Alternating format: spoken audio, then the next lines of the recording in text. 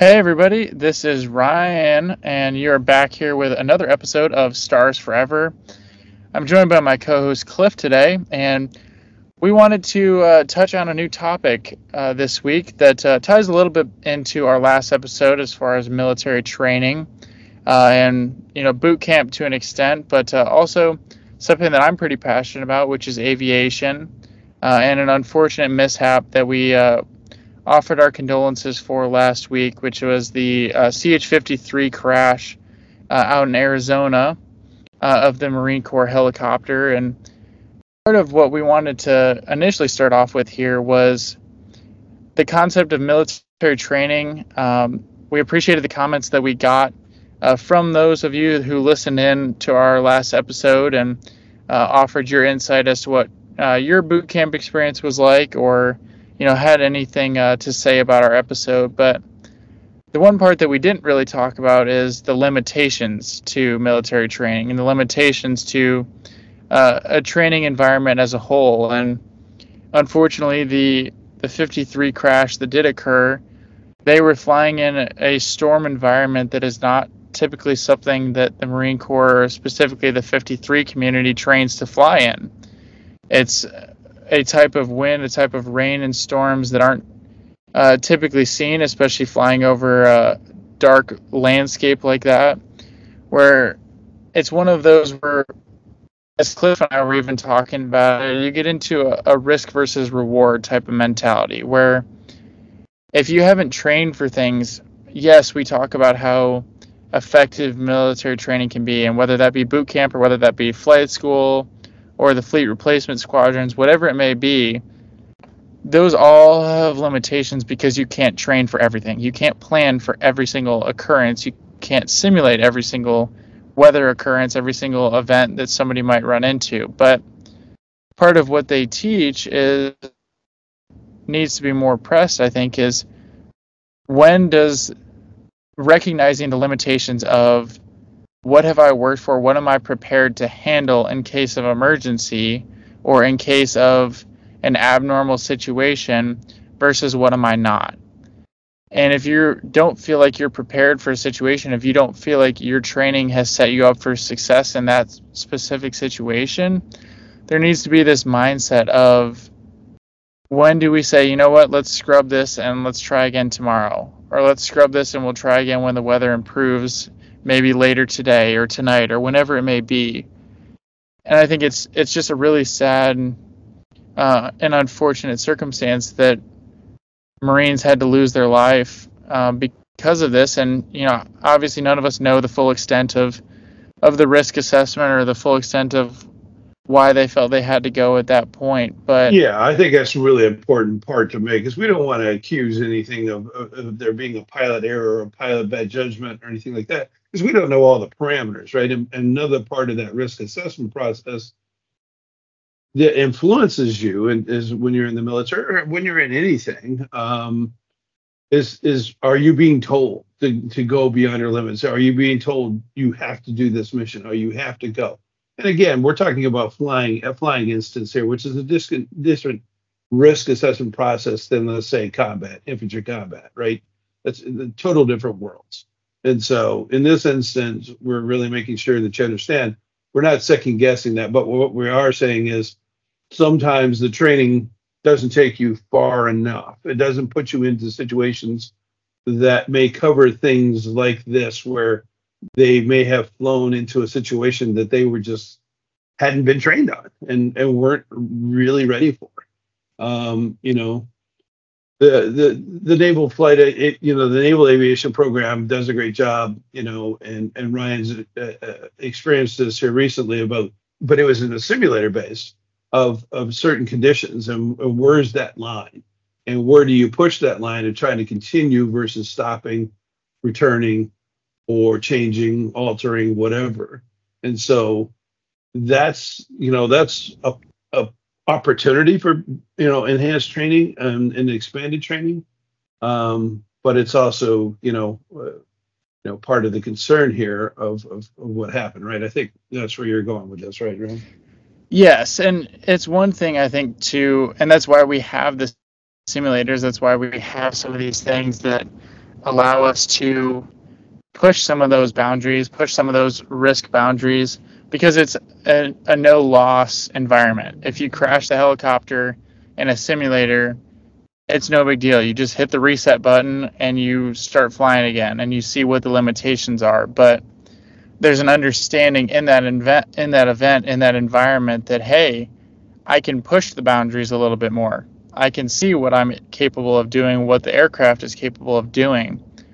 But there has to be a toned back difference as far as, okay, in the actual aircraft, there are actual consequences to if I choose to go versus choosing not to go. And so I think it's important that across aviation and really across all aspects of the military is that there's an understanding of that. And that's kind of what I was trying to cover there. And I think we're building on to that by saying the other part of the equation has to be asking your command structure, to what extent do I have authorization, or to what extent must I go, or do I have the authority to not go? In a training situation, I would think the answer is don't push it. Why go? It's training, right? What do we care? We'll go back and do the training another day.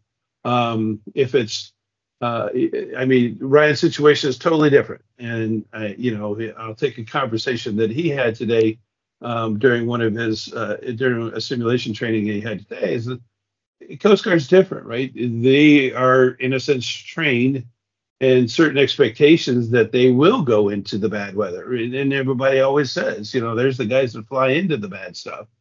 But they too have risk evaluation, say, to what extent do we go? To how far do we push this? And maybe these Marines didn't have that, or there was an expectation that they that they had to go, or they had to go through this situation. So maybe I'm talking in circles, Ryan.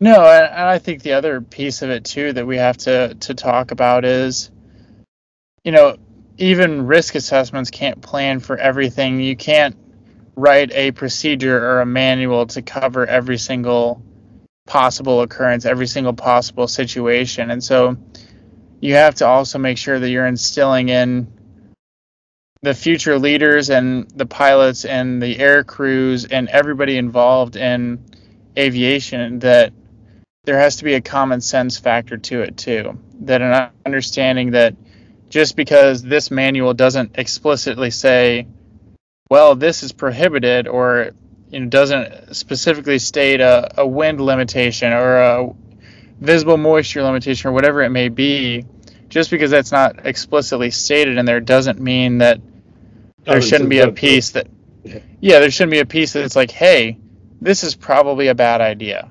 Yeah. Well, and that's why, training, a lot of the military training is good because it has some of that stuff built in. What we're saying is, I think what we're both saying here is that it always can be improved, but you will never find. And the reason we're bringing this topic up is we got a question. One of the questions that came in was, is there areas of training that could be better? Or is there training on the civilian side that could help? And what we're saying here is you can try to do all these things, but you can't.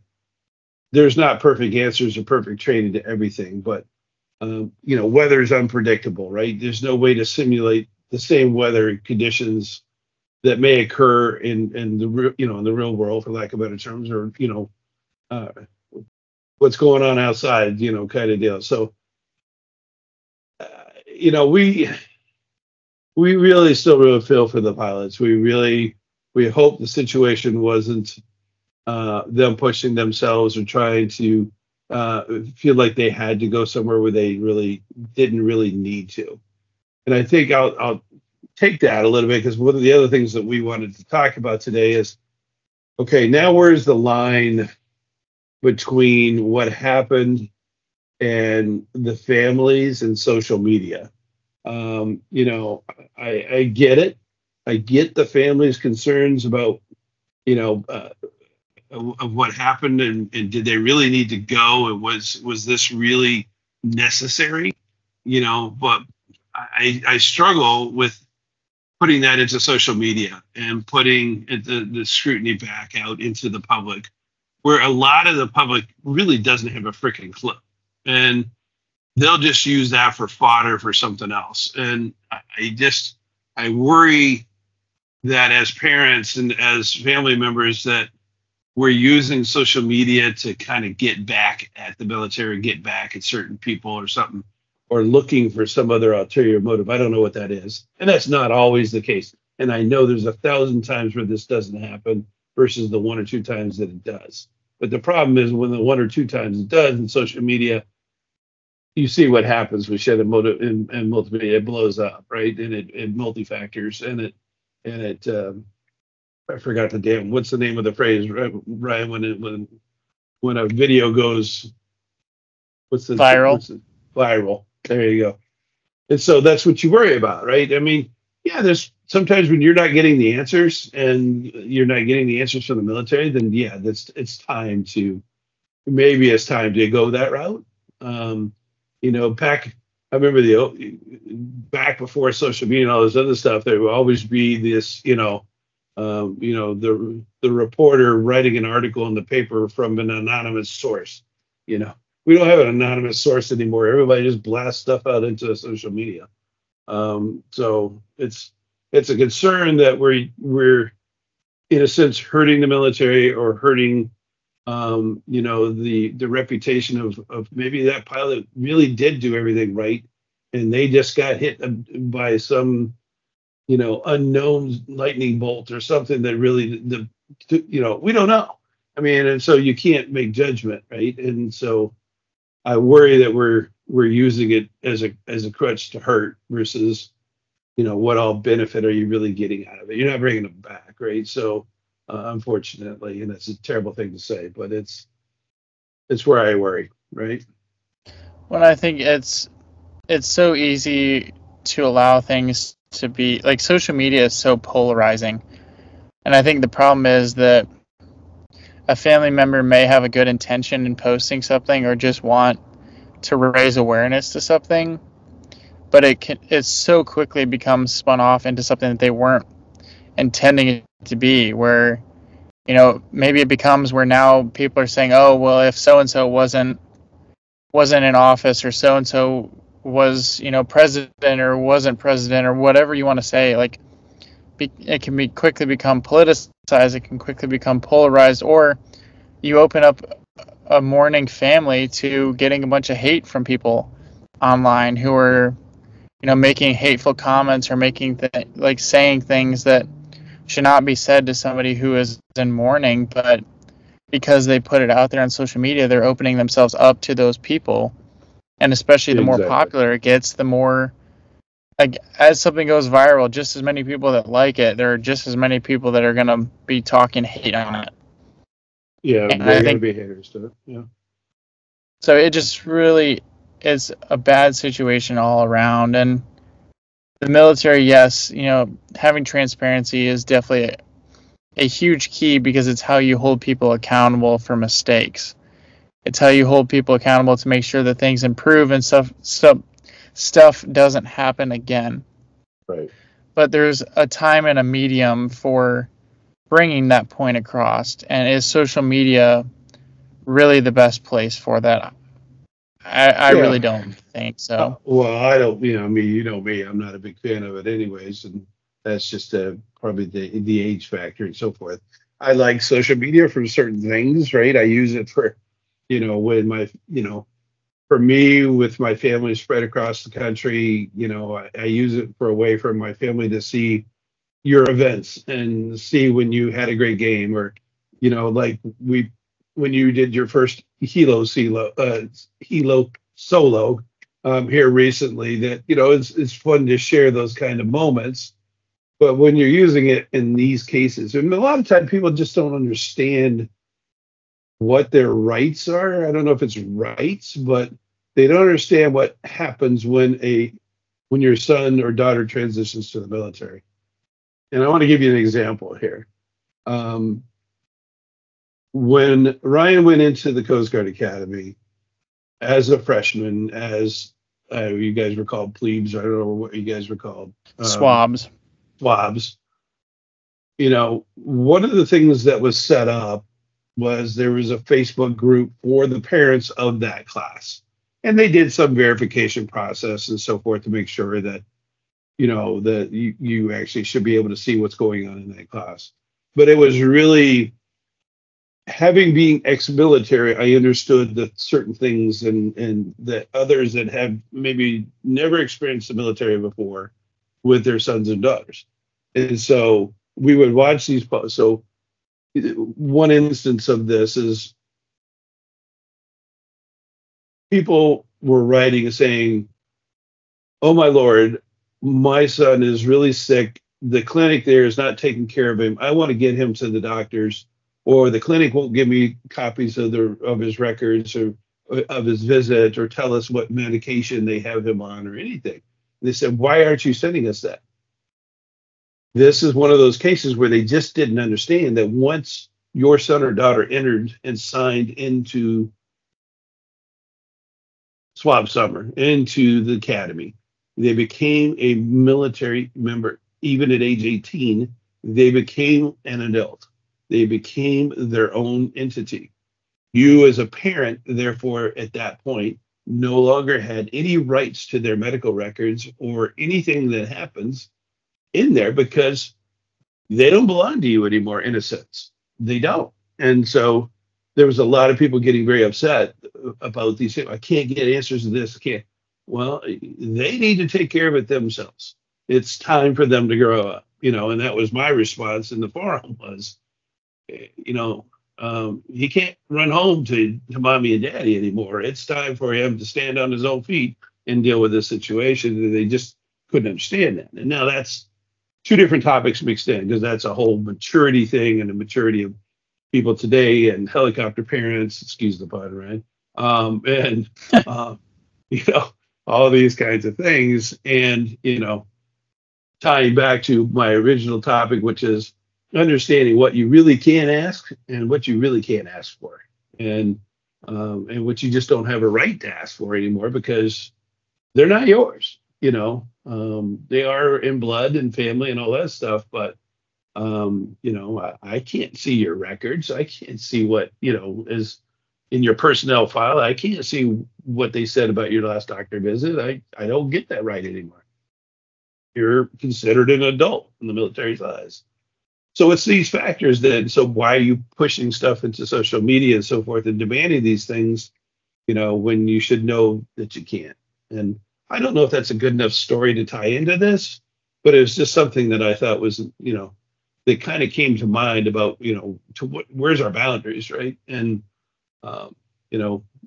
we kind of need to know our boundaries and where we can do good with things and where we're going to do harm with things. And I think that's a question that there's no blanket answer to every situation, but it's something that people need to be aware of when they're doing these things. And so, my biggest fear, I hate it when immediate blame goes to a pilot. We don't know what that pilot situation was. The other crew there and the other people who were in that helicopter at the time, if they're blaming the pilot and they're blaming them in social media, how does that help anything? Right? I mean, what good are you doing? Maybe it'll make you feel better and you justify, something in your mind. I don't know what, but, I don't see how you're helping. Now you just destroyed another family, because now there's going to be all this accusation and so forth, as Ryan alluded to earlier. So, Brian, Yeah.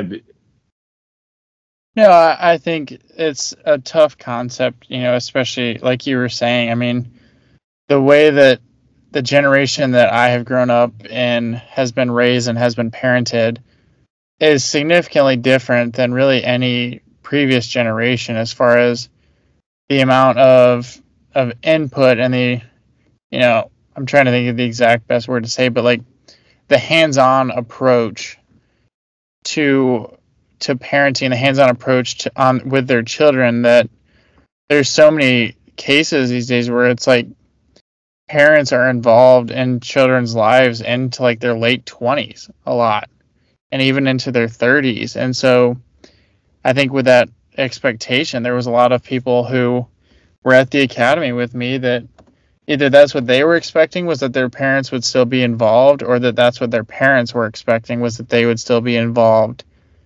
And the military is kind of the one aspect that if you join, it is a stark departure from that expectation. You are on your own. You are expected to understand and fend for yourself through it. And I think it's tough for that to grasp, because in previous generations that wasn't necessarily a thing, where parents, not that they weren't there for you, not that they weren't involved, but they understood that when you leave for college or when you join the military, like, you're an adult, you're going to have to behave like an adult, you're going to have to act like an adult, and you're going to be treated like one.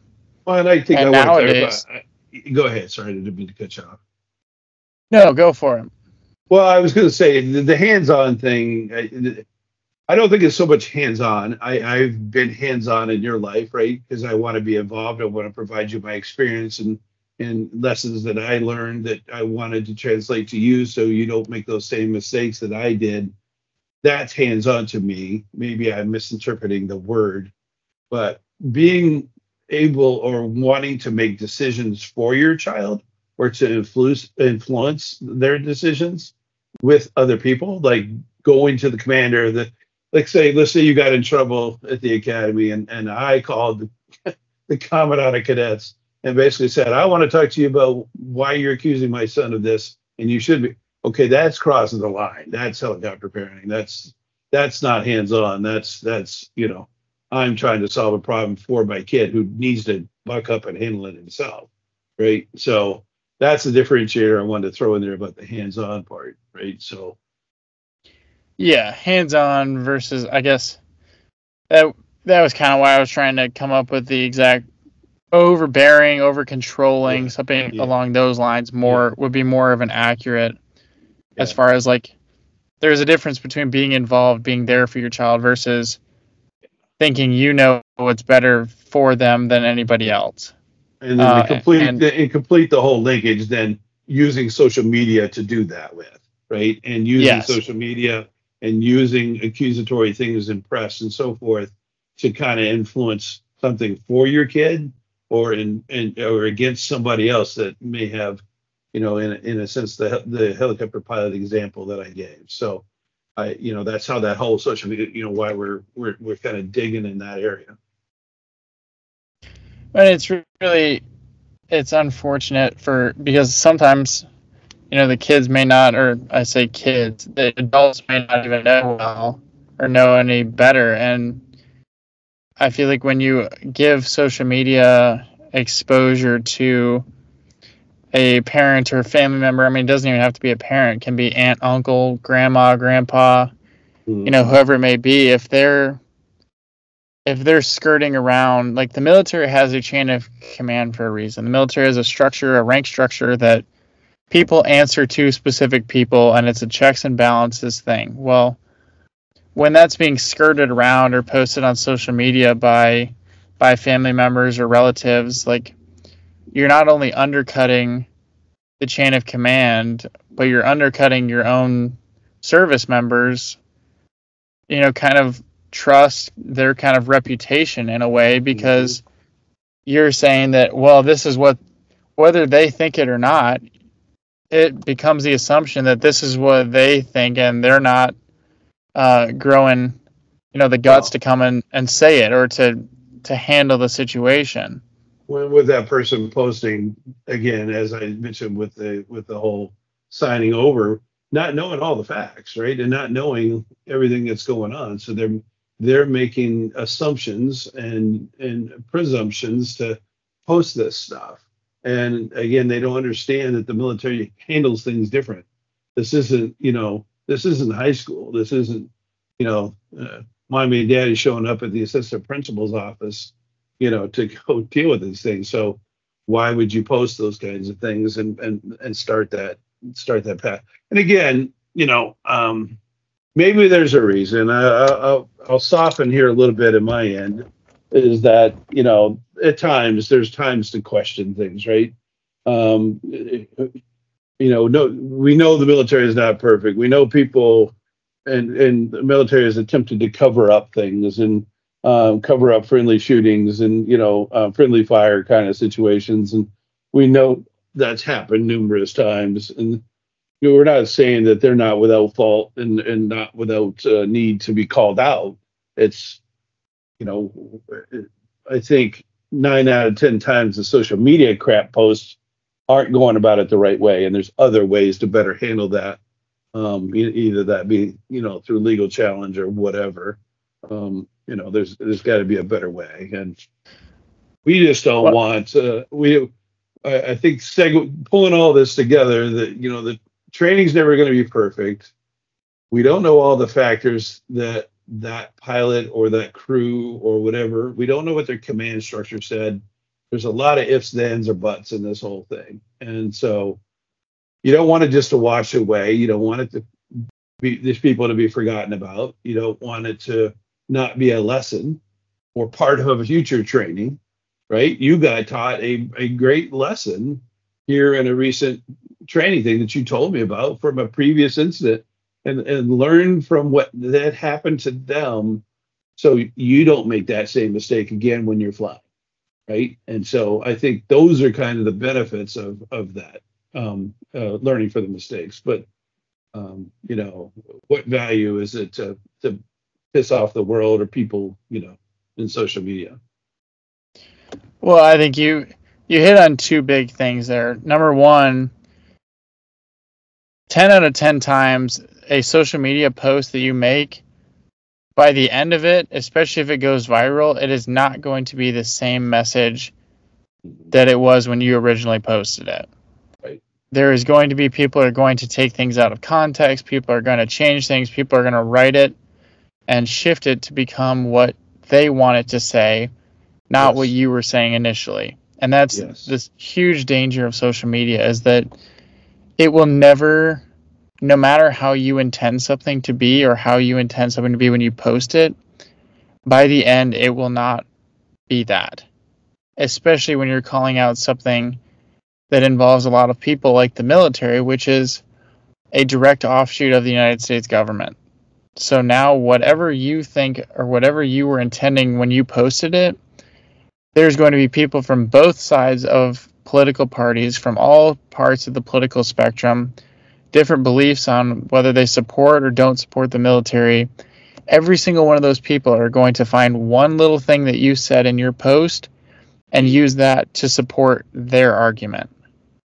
And it's going to become this huge thing that you never intended it to be. And that's the danger of social media. And then yes, for their cause. And then the second thing that you talked about was learning from previous experience. That's why the military has investigations. That's why there's investigations into these crashes. And that's why you want to make sure that you're not, like you said, holding people accountable, making sure it's not forgotten about. But there's also something to be said about allowing an investigation to complete in the military, because especially these days, there's so many eyes that the military has to be accountable to what they're doing. And so investigations are very thorough. Reports, while they may not be released to the full public, are made available to military members, and they're implemented. Like what I was told in training was all of these special emergency procedure events and things like that, where we practice abnormal conditions, abnormal emergencies, things like that, they're all written in blood, is the way that it's described to us, because we would not be training for something if it had not happened to somebody else, whether they walked away from it or whether they didn't. Unfortunately, those lessons and those takeaways are then written into future academic, future simulator experiences, so that we can see that, so that people coming behind that incident can see what happened. How did the original crew respond? Was that the right response looking back now? Or could they have responded in a different way? And if they could have, what is that different way? How do we prepare the next wave of pilots? How do we prepare the next wave of flight officers to be ready to respond if they see that? And then it also just is building your overall capabilities and your overall knowledge base, because now not only do you know how to respond to specific occasions, but it's also built up your critical thinking skills to be able to handle different things.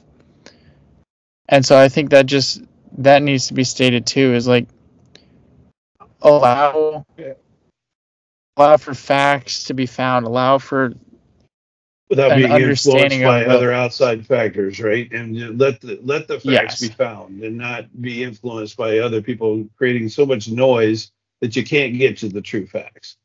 And I'll take that, right, because those are wonderful points. I mean, and thank you for making me sound really smart, because you were just a whole lot smarter with how you said that.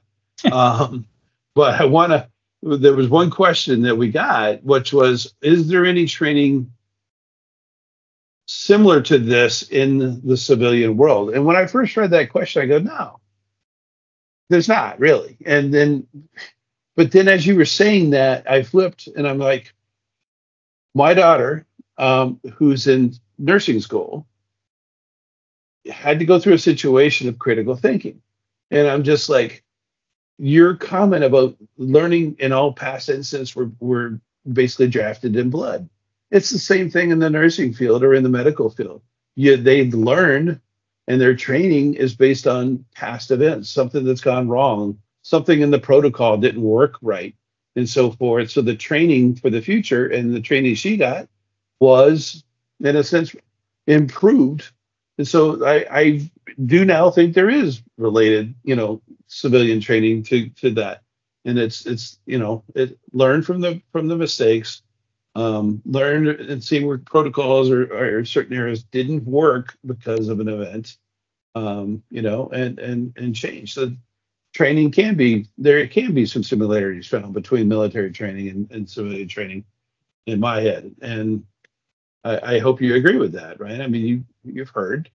You hit it right on the head. I mean, everything, whether it's like you were saying, the medical field, whether it's aviation, whether it's submarines in the Navy, whatever it may be, it's taking past lessons, because as things evolve, as new technology comes out, we learn more about what we did prior and why it might be right or wrong and how we can adjust those things. The military of 2024 does not look like the military of 1924 or even 1974 or whenever you want to pick. Like, it's always evolving, it's always changing. The medical field is the same way. Medicine, we used to use leeches because we figured that cured people of illnesses. Yeah. And now we know that those cause more than they cure. And so, well, what scares me, Ryan, and I interrupted you again, is that is the premise of artificial intelligence, right? The premise of artificial intelligence is to take events learned to make future decisions. And my concern with artificial intelligence is, it's going to help, and they are. And as the military progresses as to its use of artificial intelligence, so is the civilian world, the medical world, and everything else. My worry is we're going to lose our own critical thinking because we're allowing AI to think for us. And I don't.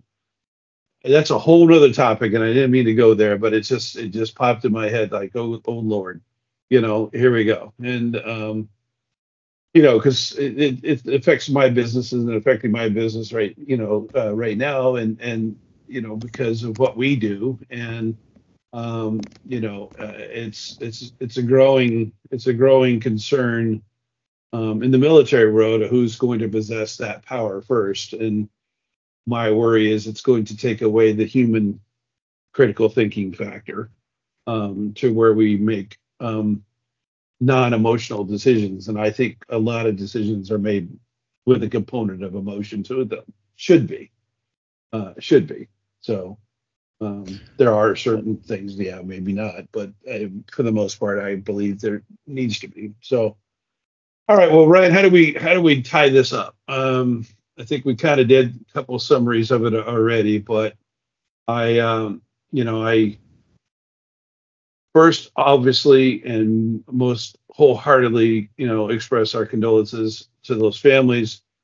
I wished I didn't then start seeing the other part where there was starting to be blame thrown out there in social media and passing back and forth, and then pushing to get certain answers and being critical of certain factors and how that may now change those other families or may change the way a military has to operate or that unit has to operate or those how those pilots have to operate in the future. It could be good, there could be bad from that, right? And so, the most obvious comment we've made out of this whole thing is um, me at my age and even Ryan at his age, and with the big age disparity there, neither of us believe social media is the answer for any of this stuff. And it really should go back to being what it's supposed to have been in the very beginning, which was very basic ways to share good things with your family and not to be used for political misleading purposes and other cause purposes and so forth. And in a sense, being used by foreign entities and so forth to, in a sense, brainwash, people and influence them in different ways. And so, the whole social media thing, that crap's got to stop. And then I hope the lesson from this is if anybody's listening to this that may just have somebody going into the military or joining an academy or getting ready to attend an academy or so forth, that you understand in a sense, you gotta let go, and you gotta let go of certain things, and you've got to trust that you raised your kid right and that they are capable enough to make decisions for themselves. And you can't be there for them all the time. You can't. And hopefully raised your kids well that they can't stand on those 2 feet. Ryan, hopefully I gave us a good summary there. I don't know if there's anything you wanted to tie up on that. No, I think you hit it all exactly right. I think the artificial intelligence and that whole piece would be probably something we'll cover in our next episode because there's so much to unpack there too. But I think your summary was exactly right. Well, good. I don't have all the answers. Ryan doesn't have all the answers. Again, we're talking and using this, one, to invent ourselves and get things off our chest that we want to. Two, we hope there's some education and benefit coming from it. Three, we hope it sparks conversation and that you'll join in. And we've really appreciated, the feedback that we've received and continue to receive. The good stuff, the positive, the things that help us all get better. And, we hope, we can just be a small piece in helping people understand certain things. And, maybe we can all push for a change because Lord knows we need a change. I can't keep going, in this country and the way things are going, the way the press has become. I can't stand it and I'm done. So I use this to allow myself to get some of that off. So with that, I am going to say goodbye, Ryan. Is there anything else you want to close with? And then we'll close her out, and hopefully we'll be talking again soon. I think you hit everything. My heart is always out to anybody who has lost either a loved one or anyone involved in any of the aviation accidents that the military has unfortunately had this year. You never want to see it, but like we talked about, some good can come from it. Good from the tragedy, just from the lessons learned to hopefully save somebody else's life someday or save a crew's life down the road someday. And so just allow those investigations to play out, allow the fact finding, allow that to happen so that we can not make those people who we've lost, the servicemen and women who we've lost, don't let their losses be in vain. Allow it to help people moving forward and allow it to help build the training up. And then we hope you'll take solace. I hope that those families take solace in learning, knowing that hopefully some good will come from it. I know that's not enough payment for the loss of your child or your spouse or whatever. I realize that there's no payment well enough for that. But hopefully there's a little bit of solace that can be gained. Exactly. Okay, well, go ahead, Ray. Thank you, everybody, for tuning in. I think we were about to say the same thing there. Yeah. We always appreciate all of our listeners. We always appreciate the interaction, the feedback. Continue checking out our merchandise site. We love seeing that people are purchasing that stuff. We love seeing the regular orders and getting stuff out. We appreciate the support because it allows us to continue doing this. It allows us to continue getting this podcast out there to have those conversations that we talk about. So until next time, everybody, I'm signing off.